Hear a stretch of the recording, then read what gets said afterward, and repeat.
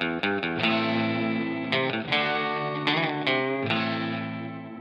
folks, welcome back to another episode of the Investment News Podcast. I'm Jeff Benjamin along with Bruce Kelly. We have a great guest this week. We're talking to Jamie Hopkins, Director of Retirement Research at the Carson Group. Jamie's a real active on social media. He's kind of an expert of all things. We're going to talk to him today about retirement and some of the Biden tax proposals and what that might mean to financial advisors. Hopefully, we're going to talk to him a little bit about that new Carson campus out there and how many times he's been on Ron Carson's jet. And I know Bruce wants to ask him about those Omaha steaks that I guess you get for free. Man, the steak is good out there, Jeff. Have you ever been to the, before we say hello to Jamie, I've been to the Carson, the peak meeting, the coaching meeting out there a couple of times, I believe, and to meet people and everything. And man, the steak out there is outstanding. So yeah, I don't want to cut into Jamie's thunder though, because I don't get those invitations, Bruce, and I don't eat red meat, so I'm kind of cut out of right. You are not a steak eater. Outside the circle. But Jamie, welcome to the program. Thanks for being here. Yeah, well, thanks for having me on. And yeah, I don't think I'm an expert on anything actually, but I have a lot of interests. So yeah, we'll start there now. All right. You're a very bright man, Jamie. Give me a break. What are you talking about? Well, Jamie, let's start with this is something that caught my eye a week or so ago. It was right as we start to kind of peel back the layers on the tax proposals coming out of Washington. You had one of your famous, I don't even know what to call them. You basically hold up pieces of paper that looks like you wrote the stuff on with crayon or Sharpie, and then you just keep flipping through and explaining it all. And it's you can learn a lot in 60 seconds from these clips. I encourage everyone to follow Jamie on Twitter. Let's kind of break that down a little bit. What are some of the things that are like top level for our audience of financial advisors? And I know we're talking about a working document here, but as you see it now. Yeah, so appreciate that. Yeah, those have been like oddly, I don't know if you'd say successful, but impactful. I've actually seen a couple people now doing the same thing, but I literally, and you're right, I literally take white pieces of paper and I take a Sharpie and I might write a word or two on them. And then I mostly one-shot Jamie, what's your Twitter handle before we begin? Retirement Risks, at Retirement Risks. Okay. So, yeah, I've had that handle for a while and I still like it. Okay. But yeah, just one day I just was like, I need something to like grab people's attention, so I started doing those, and I try to one shot all the videos. I will tell you, I probably have only had to re-record maybe 2 videos out of the last 100 I've done. That tax one I did, wow. I could not get it under 2 minutes and 20 seconds. It took like 4 attempts, and I don't usually mess up a whole lot on them, but I wanted to cover 10 provisions of the bill in it's 2 minutes and 20 seconds, and you're like, it was a lot, and you can, but you realize that you're wasting words on things, right? Like right now. Wow, that's an editing thing. Did you get some kind of recognition or award for that, or what? No, I didn't get any award for that. I was like, that and $5 still gets me my large Starbucks, so that's it. But yeah, so if you, I'll start with a couple of different spots as it relates to really what I refer to more as like the Senate Democratic tax bill. It's really not Biden's tax bill. It might end up being called that someday, right? But reality is this doesn't have a lot of the features of what Biden ran on, proposed even back in his budget back in April this year, has been talking about through the summer. A lot of those things are just missing from here. The one thing I have been telling a lot of people is right now we have a lot of bills moving through. As you said, this is a working document. A lot of people are dissecting like singular bills and trying to figure out what does it mean. Like we'll talk about some of the retirement provisions in here. But if you looked at that in and of itself in a vacuum, you'd be like, man, they're really not adding any value to Americans in this bill through the retirement provisions. And you can start dissecting the bill and being like, why are they doing this? Well, you have to remember that there's another bill that's already gone through Ways and Means that is all about expanding retirement access and improving some features, right? That we've kind of dubbed as Secure Act 2.0. Well, when you tie those two bills together, they actually start making a lot of sense. You've got one bill that's designed on expanding access, and this one is really, as it relates to retirement, not adding any additional access, making anyone more secure for retirement. It's about just scaling back some perceived abuses of the tax system as it relates to retirement accounts. That's it. I mean, it's kind of a full stop there, but you have to remember these are the same people looking at both bills. That would be like me thinking that like in my day job that I'm working on one project and it doesn't impact another project, right? Like, of course it does, right? I'm thinking about both of those things at the same time, and so is Congress. Same thing as it goes to, you're looking at this, it's tax revenue, it's tax increases. Well, of course it is, because they're trying to get an infrastructure bill done elsewhere, even though Senate Republicans are saying these two bills are not tied together so they can vote for one and not the other one. Reality is Democrats are voting for both of these bills at the same time in their minds, right? And that's what's occurring here. So to me, I think you got to look at, there's probably 4 bills, honestly, right, that are out there that are really all one piece of legislation in my mind. So that's one thing. The next part is, this is a tax revenue generating bill. It's the design of it, corporate taxes, capital gains, personal income. And the one thing I would say that kind of, in air quotes, made it from President Biden's talking points and proposals is that line around $400,000 of income. That's very clear in here that that's prevalent, that for single individuals and married filing jointly at $450,000, that a lot of tax increases and limitations will occur after those if this were to pass. I would also bring up that there's a much more pronounced marriage penalty inside of this bill than I was expecting. To the extent where, I immediately thought of a client of an advisor that I had helped in the past, because I know their situation with 1099 Cap A, that being married versus divorced might cost them, if this bill were to pass without knowing where they are today, I was like, that might be a $40,000 or $50,000 additional tax bill for them to stay married. And I'm like, that's at least worth a conversation. I don't know that that's ever going to be the advisor's recommendation, but it's worth the conversation. Jamie, what's changing there that makes it so much more onerous? Why do you call it a marriage penalty here? Yeah, so, we did have marriage, the quote unquote marriage penalty. I mean, you're not actually getting penalized for being married. So that's always one important thing to say, right? There's not like, well, you get married and here's a penalty. No, but the phase out ranges on tax benefits, credits, deductions, when newer taxes kick in are really not doubling in this situation. Tax Cut and Job Act was a lot of that. It was, here's the single rate. If it's $200,000, the married filing jointly rate is $400,000. Throughout this bill, it's a lot of single filers are $400, married filing jointly is $450. So if you have 2 high earning spouses, and you just think about this, 2 spouses that earn $250,000 a year. Well, as single individuals, they're way below any of the single thresholds that were attached to this bill. Married filing jointly, though, all of a sudden they're over.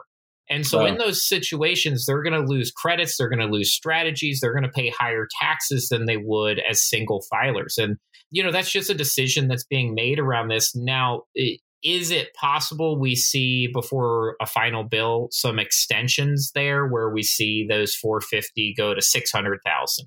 Potentially. Technically, there's still a little bit of a marriage penalty there, but you're going to lose revenue, right? So that's the trade-off. If they do, during negotiations, expand some of that out for married filing jointly, it will cost some revenue projections as part of this bill. Thanks. So the idea is that you should get a divorce to save some of these monster tax bills, right? Is that your advice, Jamie Hopkins? Well, so I in all seriousness, when I first read through this, I was in Omaha. I came home and my wife asked me about the trip. And of course, without wanting to know the details of a proposed tax bill, I start going into it. And I actually brought that up to her.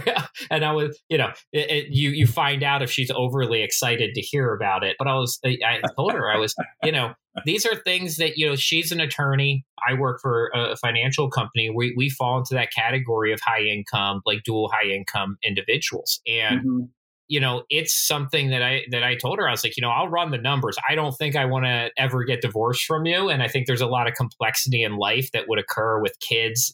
These are real conversations that I have. And, I was like, but I will probably run the numbers. And I don't know if I'll tell you. Yeah. I don't want to encourage you too much, but to leave me. Can you tell us what the numbers are when I run them? Yeah, I haven't yet for us, but okay. I would. Yeah, like I will actually run them for our own situation. I haven't yet.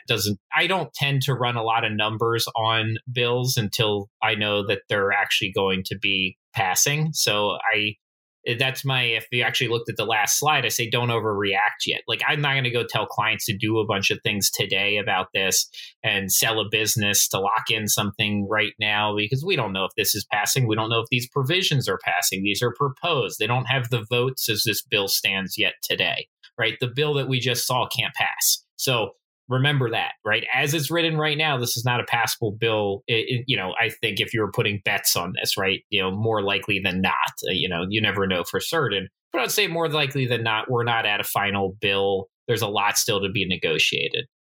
What's your outlook for not this bill, but all of these bills that are in motion right now? I mean, where do you see the dust settling on this? It looks like we're going to see higher taxes, corporate and individual, right? Is that the kind of the bottom line? Yeah, you would put me in the semi-shocked. I don't know. I'd say fully shocked. I'd be semi-shocked if we didn't see a retirement bill, an infrastructure bill, and a tax bill pass this year. Retirement bill being some expanded options and some cleanup of provisions. The infrastructure, I think, is more or less, in principle agreed upon, with a lot of spending over the next decade, and then a tax bill that raises taxes via corporate and individual. Then you get to the details of all of those. Well, those are still to be ironed out in the margins of bills a day before they get passed, right? But we have a framework now of things to work off of. I think there's a lot in this bill that's posturing too, which tends to be the case in DC. And I think there's a good amount of that in here. I think there's a lot of, we probably should have just called them like Peter Thiel provisions in here too, but they're definitely in there, out of news cycle articles and things that have come out in the last year. But I do think that's where the dust settles. I think we're going to see higher taxes. I do always caution people against that. When I joined this profession now almost 15 years ago, I remember people telling me higher taxes are coming, and you fast forward 15 years and we're sitting in a lower tax rate environment than we were 15 years ago. And I think that's always an amazing thing that people have been telling me that for 15 years.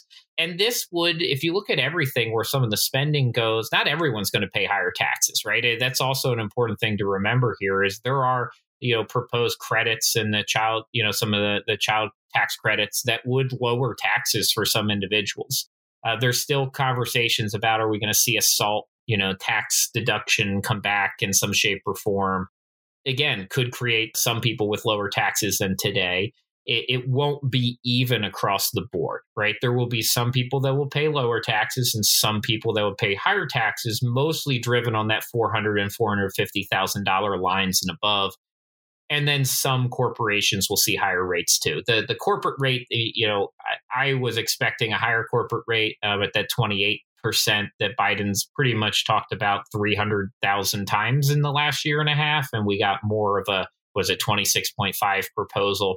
Does that mean that's final? No, but there was obviously some downward from expectations there, which I think if you're a company, a corporation, you're probably happy about that. I don't expect it to go up. If anything, it might come down a little bit.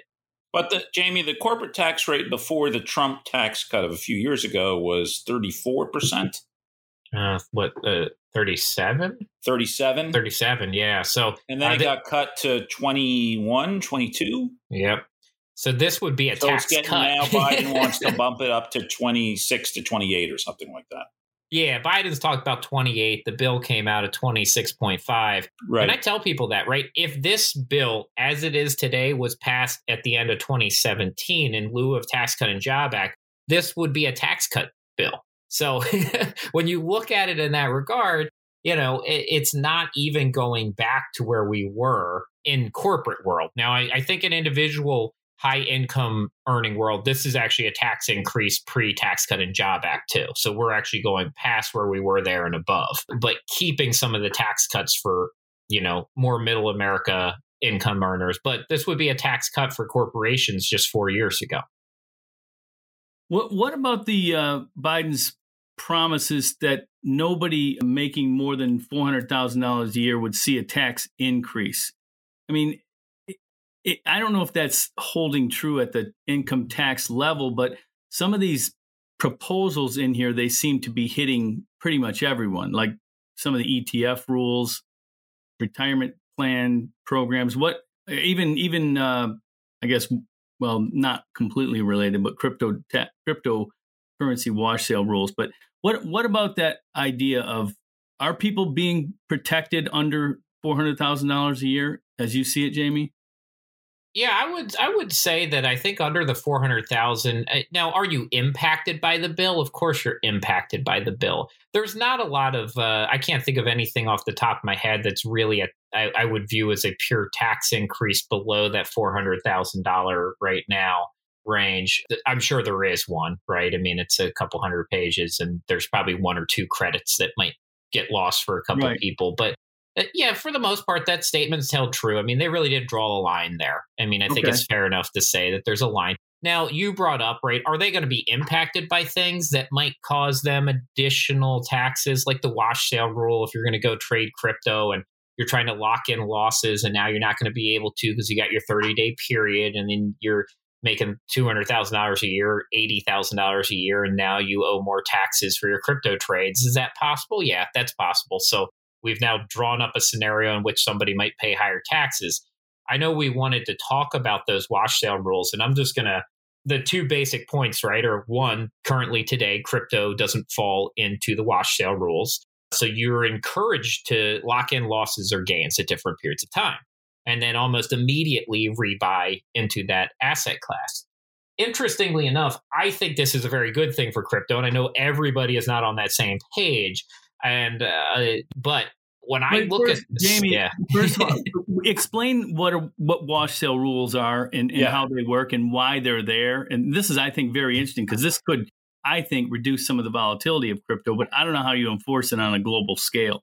But anyway, back up to what wash sale rules are and how they work.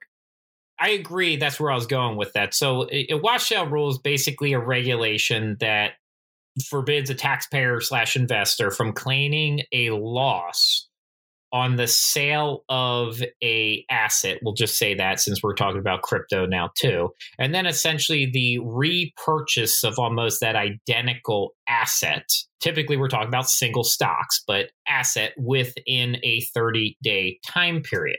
So that's essentially what it's saying, right? Is this like wash your hands of it, sell it, rebuy it back right away, lock in a loss, but now you have the same asset from there that can go up, right? And that's the downside of that, if you think about it in the crypto world, is when things start to slide, which there's been a lot of volatility in the crypto world, I'm encouraged to sell, right? I'm not encouraged to buy and hold and ride it out. As soon as there's a loss, I'm encouraged to sell, lock in that loss, and essentially buy back that same crypto asset or security or coin almost immediately. Now, what does that cause? Well, it causes more trading, right? Buying and selling than you would want to see. It actually kind of encourages you to sell downstream longer and longer than to just buy and hold. So I do agree. I think the interesting thing about this change, which then making it so crypto has not been subject to that. So you can buy and sell and lock in losses and gains the same day, essentially, and offset that. And there's this encouragement of it, whereas we don't want people to do that a lot with securities. And part of that was manipulation, too, out there in the market, that there was concerns about that, which is, if you go back in time, why this IRS kind of regulation came about. And if we apply that to crypto, it makes a lot of sense, right? There's a lot of concern from the government about manipulation in the crypto market. And there's actually a lot of research suggesting there's a lot of manipulation in the crypto markets. And there's a lot of volatility. Now, if we can reduce volatility because we're not encouraging people to sell when the market is sliding down, to me, that's a good thing for the crypto world. The other thing that I think is really good for the crypto world is every single time the government, the US, puts a regulation around Bitcoin, around a singular or broad-based piece of crypto or digital asset, really is more digital currency more broadly, it legitimizes it one more step every single time. Mm-hmm. And I know that the crypto world feels like it's legitimate already and they don't need that. But the reality is there is a tremendous amount of fraud and abuse going on in the crypto world, whereas most coins fail at this point. And I think that's good for the market as a whole. If it wants to be established long term here, it is a good thing to have regulations around it. Now, probably not regulations that crush it and crush innovation, but regulations in general. So pulling it into even existing ones like this rule, I think is a very good thing. I hadn't thought of it that way. That is an interesting perspective, that as the regulators try to keep it at arm's length by adding regulations, it brings it into the fold.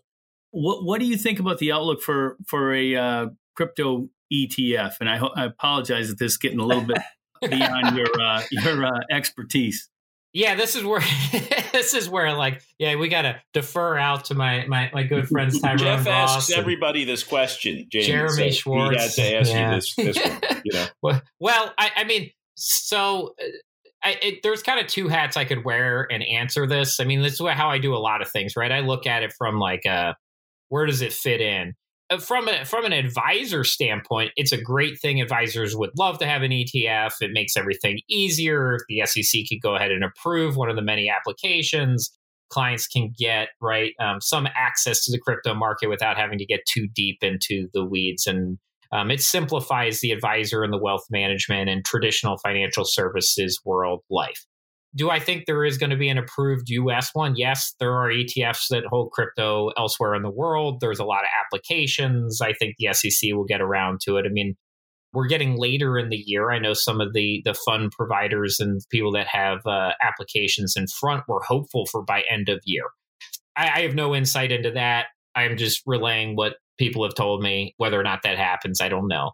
There is a flip side argument in the crypto world that realistically, if you truly believe in and I know everyone doesn't like this term either, but the use case, right? Like if you believe in the underlying function of crypto, there's an argument that it shouldn't be held within funds and ETFs and trusts, that you should actually hold the underlying asset.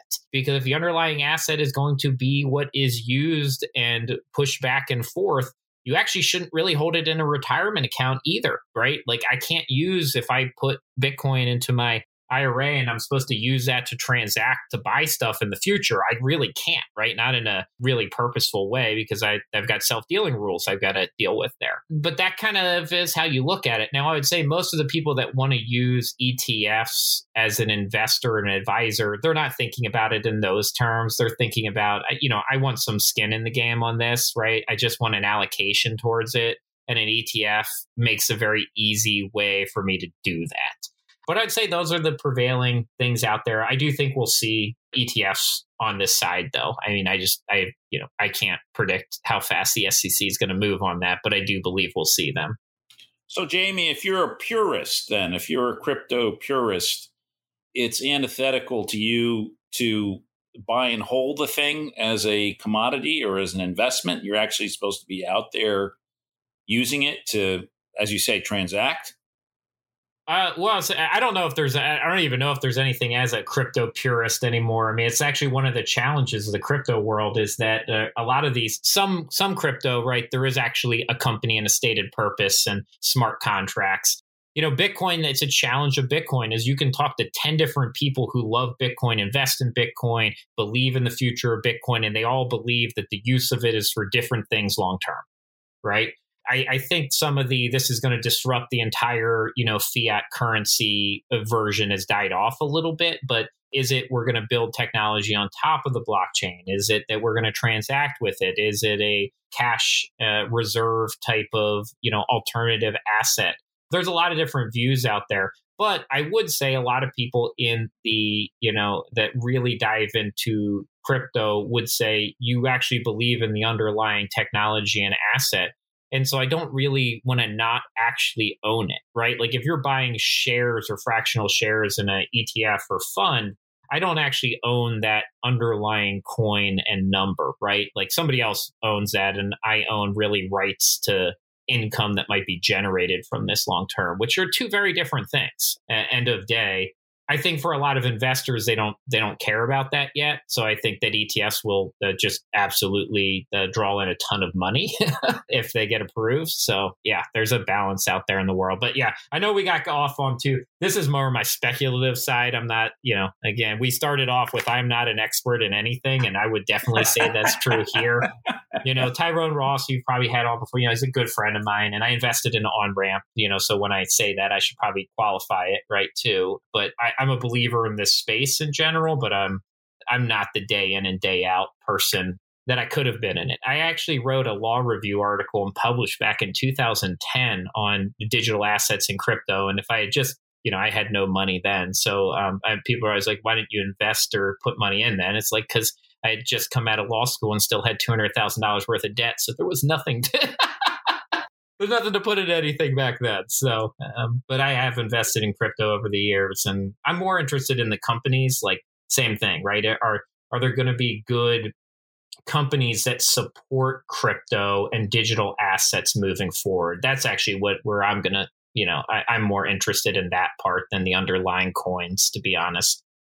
Yeah, the crypto conversations to me are fascinating. I was sitting in on some Morningstar virtual conference sessions this week, and I didn't see one that didn't bring up the topic of crypto. And there are so many extremes and perspectives on this, and from people that you would think, well, this person is managing a $1 billion fund. They have to have the answer. And there's somebody sitting right next to them that has as much money under management, and it's the opposite answer. So it is. I mean, this is such an up in the air situation. It's always interesting to get all the perspectives on this. So even if you're not an expert, Jamie, we like your perspective on that. I want to ask you about, we're kind of bouncing around a little bit, but that's what we do here. The Roth IRA conversions, the backdoor conversions are being, I guess they're shutting the back door. Is that what they're trying to do with some of these tax bills? Because, well, tell us why and how. Yeah, I saw somebody tweet this or say it somewhere, and they were like, don't expect anything that's called the back door to last forever, right? As it relates to taxes. And the biggest piece here that would impact people almost immediately, when we think of backdoor conversions, most people nowadays talk about after-tax contributions and then converting those after-tax contributions to a Roth. That is what's going to get shut down if this were to pass as it's written, essentially immediately starting next year. So you would have a small window between whenever this passes and presumably 12/31 to do some conversions of after-tax contributions out there, which there would be some opportunity. Some people might have in-service distribution options of after-tax from their 401k, might want to do those, which we've referred to as kind of mega backdoor opportunities. And then really in a decade, which is a long time, and there's some reasons for that if you kind of understand how these bills are drafted and what they're looking at, would shut down Roth conversions for high income earners like the rules used to be. So there's kind of two pieces. One is we could still do, to some degree, there's a little bit of backdoor Roth left, which is high income earner, no qualified plan. I could put money into a traditional IRA, then convert it the next day, pay the taxes, but I get the deduction on money going in, and I get it to a Roth. Okay, I mean, that's still a version of a backdoor. It's much limited from where it is today, but for some people, there would still be a little bit of a backdoor available for another decade. In-plan conversions, to me, could be another backdoor opportunity out there too, depending on how the plan is set up. So there are some things that they didn't fully shut it down within the first 10 years if this were to pass, but the limitation of that after tax is a big one. I was a little bit surprised that there wasn't just an income limitation on that, because if I look at it, I would say, I'd still want to encourage people to save as much money as possible if we're under this belief that there's this line at the 400 and 450. And then allow it for people underneath of that to do after-tax contribution conversions. So it's not in there, but reading the rest of the bill, I'm a little bit surprised they didn't just draw the line there. It puts after-tax contributions in kind of a funny place if you don't allow for this movement between them and Roth over time. I think that's my biggest hurdle with that, is it just kind of makes it messier, to be honest. Long term, just for tracking a basis and understanding what's after tax, there's a lot of simplicity in allowing that to move to Roth over time. Personally, I would much rather just see us get rid of these contribution phase out limits for Roths and traditional IRAs, increase the contribution amounts to them to make them look more like 401ks, and maybe even raise them up and just have one flat dollar amount. You can put in, 65 grand a year into retirement accounts across the board, period, end of conversation. And you're like, okay, I mean, that makes sense, right? I've simplified it tremendously. I'm not sure advisors would love that right. Long term, because it would make funding all this stuff. You just get rid of all the complexity. I don't think we'd see a substantial change in wealthy people saving or where they're putting their money, but I think it would make everything a lot easier. Why can't they just get rid of conversions altogether?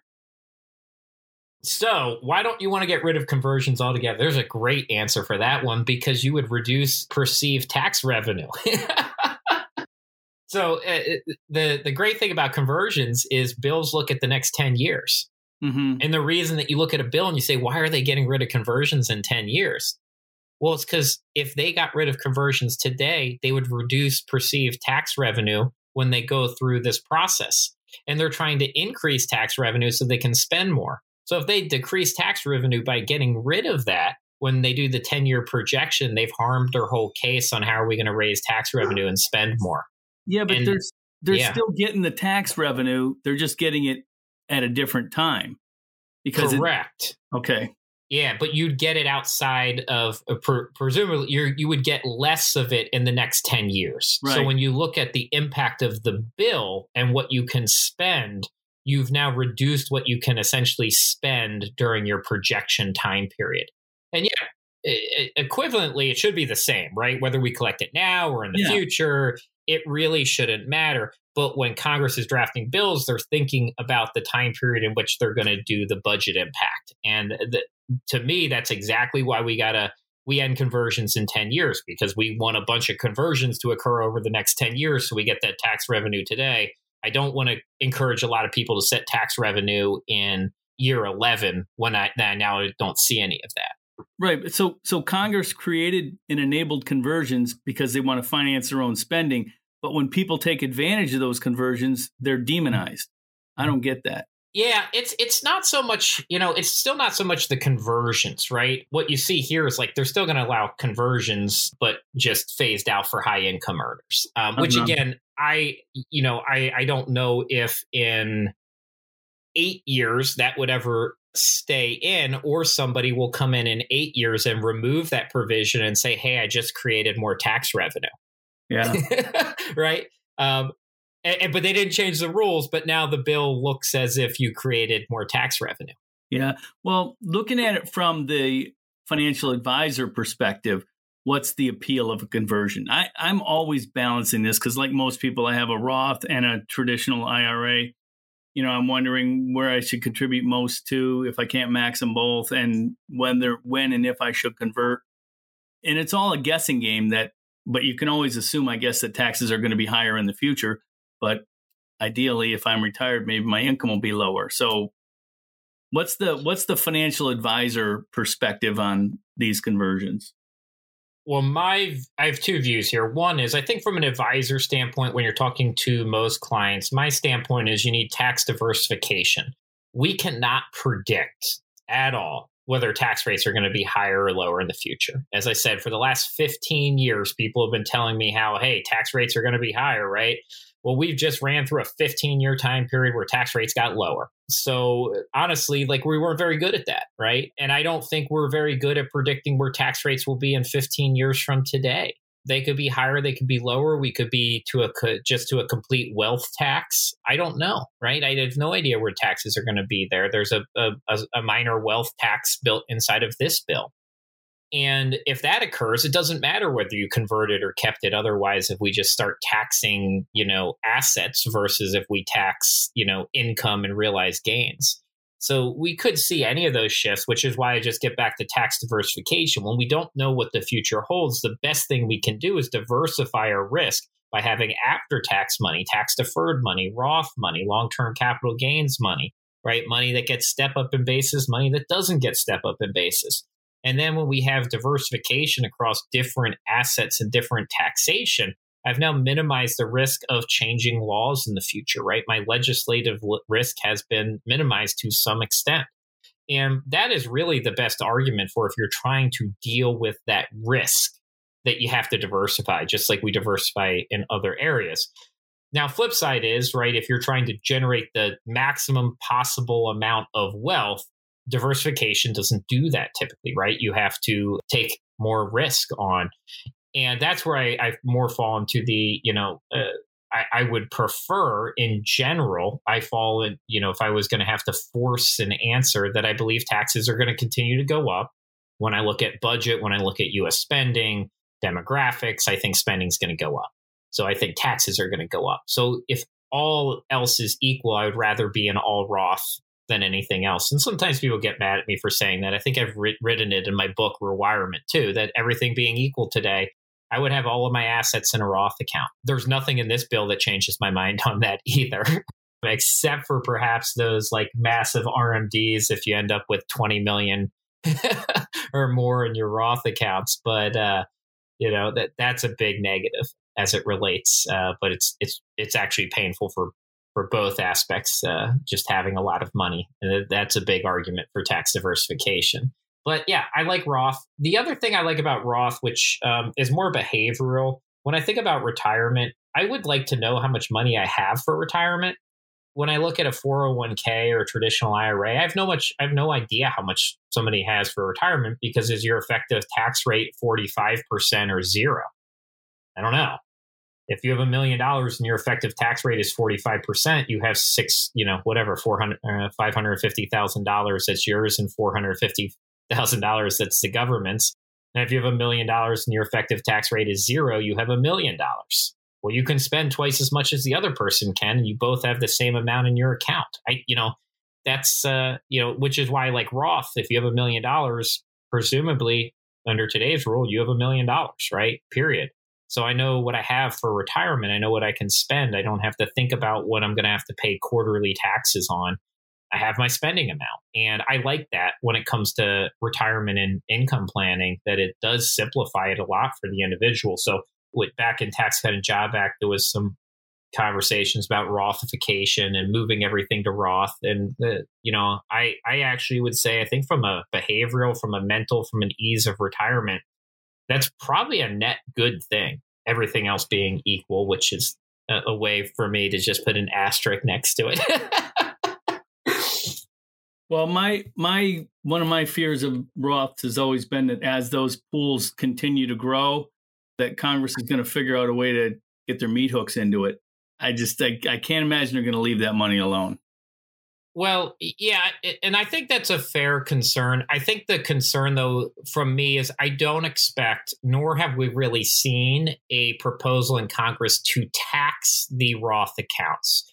What we see is very much akin to this bill, which is force out RMDs, subject Roths to RMDs while we're alive. I actually think that makes sense. It's probably the right public policy decision.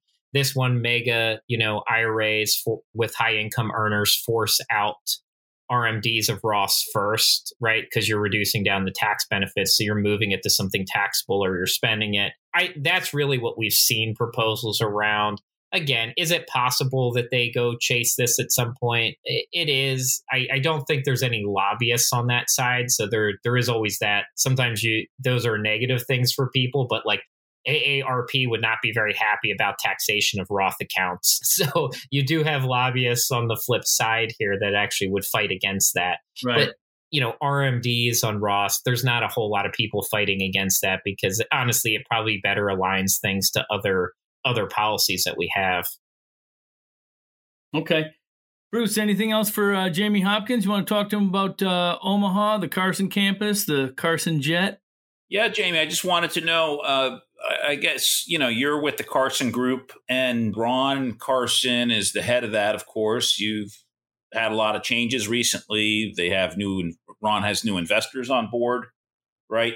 And he also, last year opened a brand new campus out there in Omaha, Nebraska. I just wanted to ask you, about that and how the new campuses and the new investors and any kind of changes or what's going on at Carson Group. Yeah, so we'll shift out of tax world and talk a little bit about I guess this is our industry and profession, right? So, I joined Ron and the team here at Carson 3 years ago. I was at American College for almost 7 years, and I joined up here and headed up our retirement pieces, then our coaching company, which I still head up. And then I moved onto our exec board back in May. Kind of right during this process, we had a great investor that well preceded me being here that helped Ron kind of get Carson Group up and going.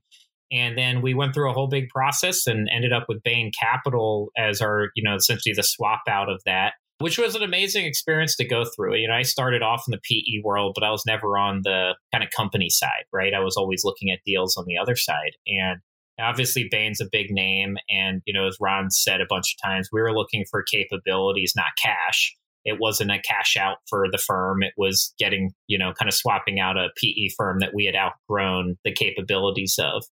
And that's been really amazing. Just kind of, it's a different level. I mean, it's just not to put anyone down in this space, but, they have a different level of expertise than a lot of people do here, like me included, right? I sit in meetings with, them and they're, How so? How do you mean?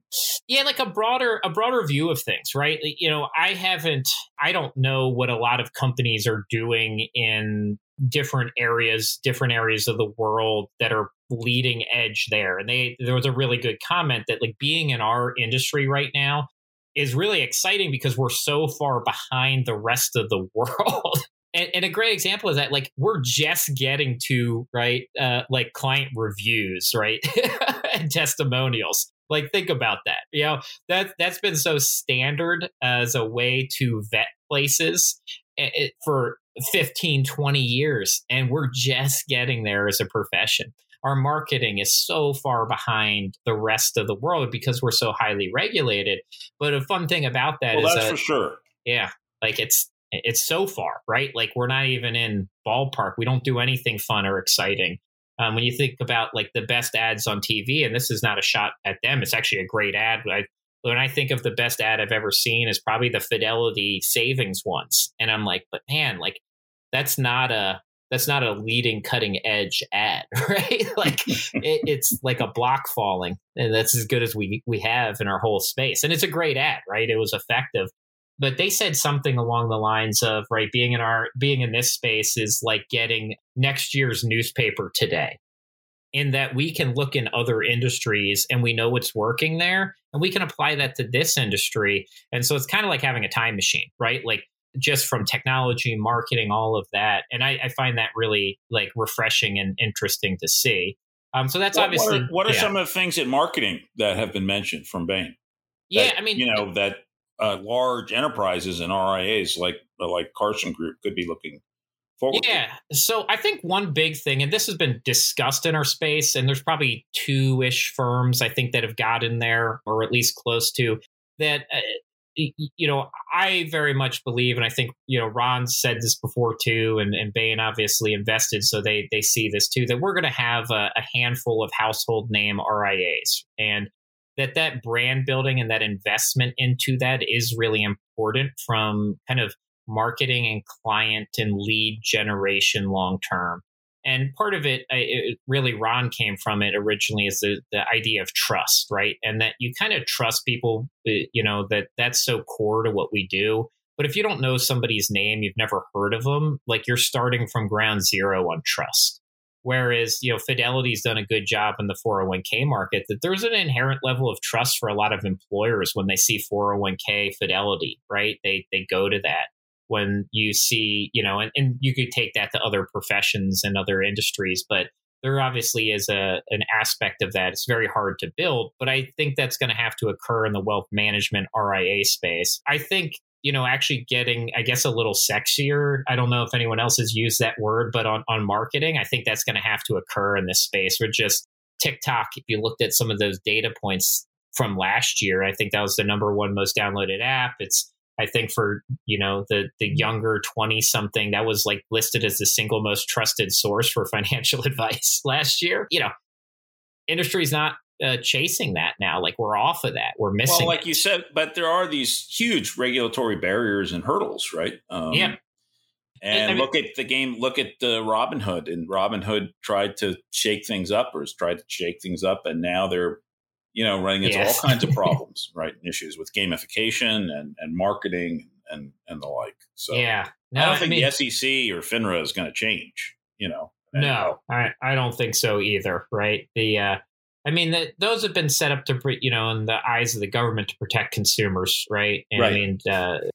Actually, you can argue that it's actually done a fantastic job here in the United States overall in protecting consumers. Now, I don't know everyone agrees on that either. A lot of people hate the SEC, but I often tell people, we do have one of the best legal systems in the world, if not the best. And yes, you might not feel that way, but it is. And it's more or less, in my view, a fact, not an opinion on that one. Yeah. And so I like the SEC and what other people have done, even if I don't like every decision. The other things you brought up, the new office building is really cool. Obviously, I live outside Philadelphia, but I've been there a lot. It's really beautiful. And for Omaha, Ron's very cognizant of investing back into our community. So what we're doing from nonprofit standpoint the last 2 years is huge. Having the foundation that he set up there, Dreamweaver 2, having a beautiful campus, giving back. We give days off for the community service that people do there in Omaha. That's all important. So having that presence, and that goes against a lot of people now too, where we have this movement of everyone needs to be virtual everywhere. And it's not, we do have a lot of virtual people like myself, but we also believe in that community aspect, both locally and nationally. And not every firm is in that same mindset anymore. I've also only been on the plane once. I know people ask me that a lot. I fly on American most of the time. I'm not on the plane. So, all right, that's great stuff. Yeah, it's I'll close with kind of two comments just from my side here. I think for any advisor that's made it now through this whole thing of us rambling in different topics is, I think this is the most exciting time that I've ever been in our profession. Just from impact, the number of people who need help, we've got the fewest client-facing advisors we've ever had since I've been alive. And we have the most people with the most amount of wealth that have ever needed help. And there's probably more complexity now than ever, right? We're talking about crypto assets, changing laws, the globalization of almost everything. And the SEC, as you said, is not going away. Regulations aren't going away. And we have to play with all of this stuff in a client's best interest moving forward. It's a lot, but it's also so interesting and impactful. And honestly, I think we can make a bigger impact than we ever could before. So the value proposition for those who are here and committed to this profession is unlike anything it's ever been before. So that should get everybody really excited when they wake up in the morning. It gets me excited. Yeah, well, like you said, the whole global nature of everything. The new investor in the Carson Group is Bain Capital, which is a global private equity shop, right? So yeah. And that 10 years ago didn't happen. Right? That's a brand new thing, So that to me, as a reporter on this industry, to me, that's extremely significant and interesting. Yeah, that's their first investment into the wealth management business too, right? Which is a big deal. They're a very big, well-known firm. They've invested in a lot of companies, and I know sometimes I read the articles, and it's funny though, being part of a company, and it's not like I comment on every article, and I read some of them, and I really quickly realize a lot of people actually don't know our business very well, which is an interesting thing. They don't always know exactly what Carson does. They don't seem to know the industry as well as sometimes I think they do.